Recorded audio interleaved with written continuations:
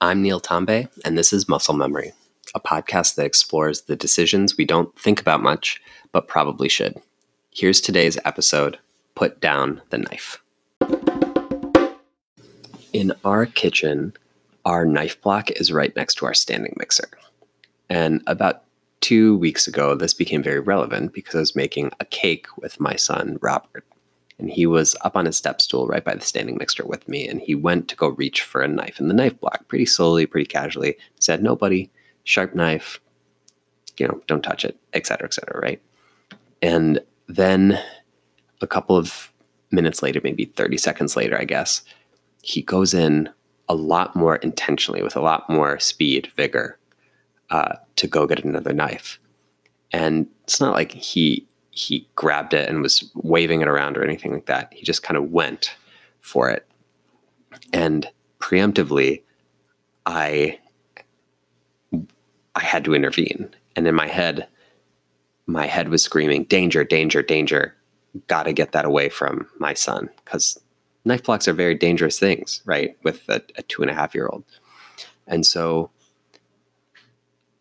I definitely overreacted in retrospect. I raised my voice. I kind of lectured him, went from 0 to 10 in half a second. And it was this involuntary response. It was purely a muscle memory decision.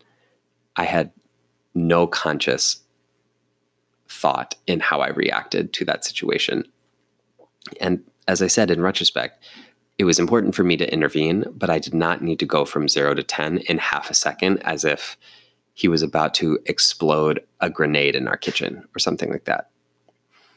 And after a few days or after a few hours, it was mostly out of my mind until I was listening to a podcast while washing some dishes in the kitchen a few days later. And it was an episode of Hidden Brain, which is a National Public Radio podcast hosted by a gentleman named Shankar Vedantam. And this episode was about implicit bias. And there were a lot of interesting stories and studies that were revealed. Basically, this is a social science and psychology research podcast that tells stories around concepts that are studied in psychology research. It's really great, especially if you're into anything related to psychology. And one of the takeaways that stuck out to me were two studies. One was trying to determine a link between why some places have police violence and shootings at higher rates than others.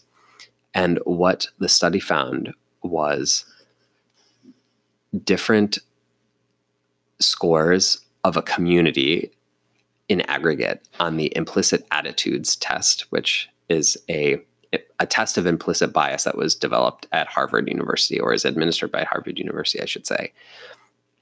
Basically, even regardless of what the police officer's score was for implicit attitudes, and they were not measuring the police's implicit bias, they were measuring the community's implicit bias. Communities with higher implicit bias had a higher likelihood of having police violence, where police would injure, kill citizens, something along those lines, which is crazy because you can measure a community and then determine some predictive ability for or correlation between the behaviors of police with regard to uses of force, which is just mind-blowing to me because you're not studying the police, you're studying the community in which the police operates, right?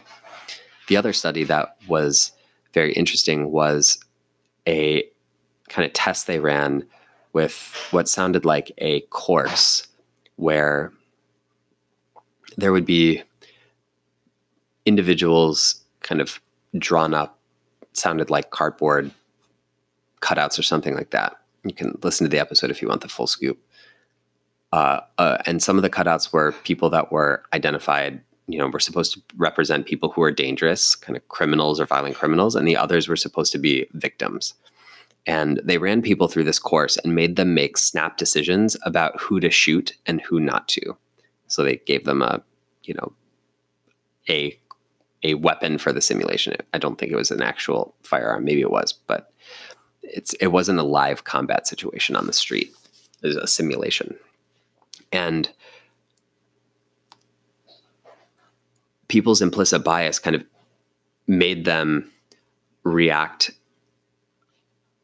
more, I guess, favorably and like make less mistakes to hit white victims than black victims, something along those lines. Basically, implicit attitudes negatively played out for people of color, kind of as it always seems to do, right? But what was interesting is that lots of people went through the simulation, and the people who seemed to perform the best to not hit the wrong targets were actually police officers, which makes sense because they train a ton to know who to shoot and to neutralize a dangerous situation, right? Like they're trained in how not to hit innocent victims, right? If they are in a firefight situation, which is interesting, right? And, you know, part of the explanation that was talked about in the episode for that study, and this is what really made me think of the situation in the kitchen with my son and the knife, right? So I had this impulse decision, and in a way it wasn't a racial implicit bias, but I have this preconceived path of how, or preconceived process of how I react in a situation when my kid goes for a knife. It's a preemptive, basically involuntary response. And I overreact, right? I didn't really do the quote right thing, or at least what I think is the right way to react to that situation. And the similar model or setup happens in implicit bias in other contexts, like policing.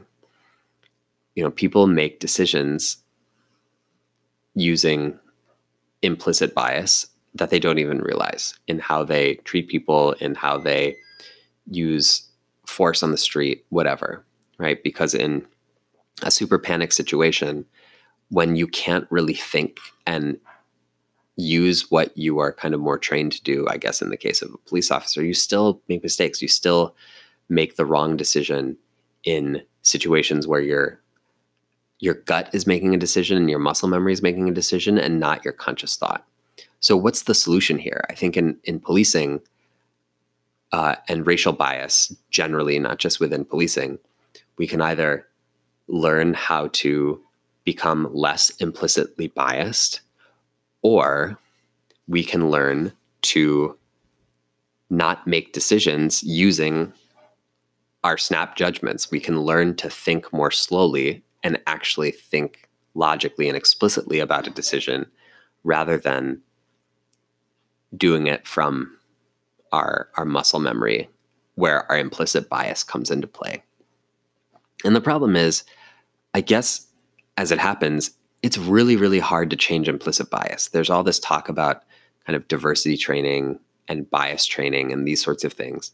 But what they were talking about in this episode is those things are very difficult to change. You could be like the scholar who kind of started this implicit attitudes test stuff was saying that she has an implicit bias and she works in this field and actively tries to disarm her bias, and she still has implicit bias.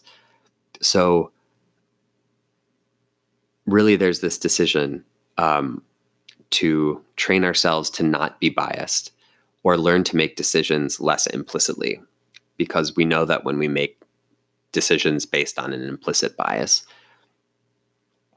we often make a different one than we would if we were thinking more explicitly. And I don't know the right answer, but I think it's worth thinking slowly about, I guess you could say. And if you're interested in any of these links, I have certainly included them in the show notes. Hey, it's Neil. Thanks for listening to this episode. And what's funny is right after I stopped recording this episode, I thought about another option for solving this problem of dealing with implicit bias. And in my case, with the standing mixer and making a cake, you know, maybe I could learn to be less stressed out about knives. Maybe I could learn to think slow. But perhaps even a better solution is to just move the knives away from wherever I'm cooking with a 2.5-year-old. But that's perhaps a meta point. But yeah, thanks for listening. Please send me any thoughts you have. Leave me a voice note and there's a memo tool to do that, linked in the show notes. And I'll also definitely put a link to some of the things that I referenced, like the Hidden Brain episode. And just a question to leave you with thinking about today is, where are some places and circumstances where against your will, you're asked to make snap, rapid judgments? I think that's something I'm going to be thinking about. Thought you might be interested in thinking about that too. And thanks again for listening. And until next time, be well.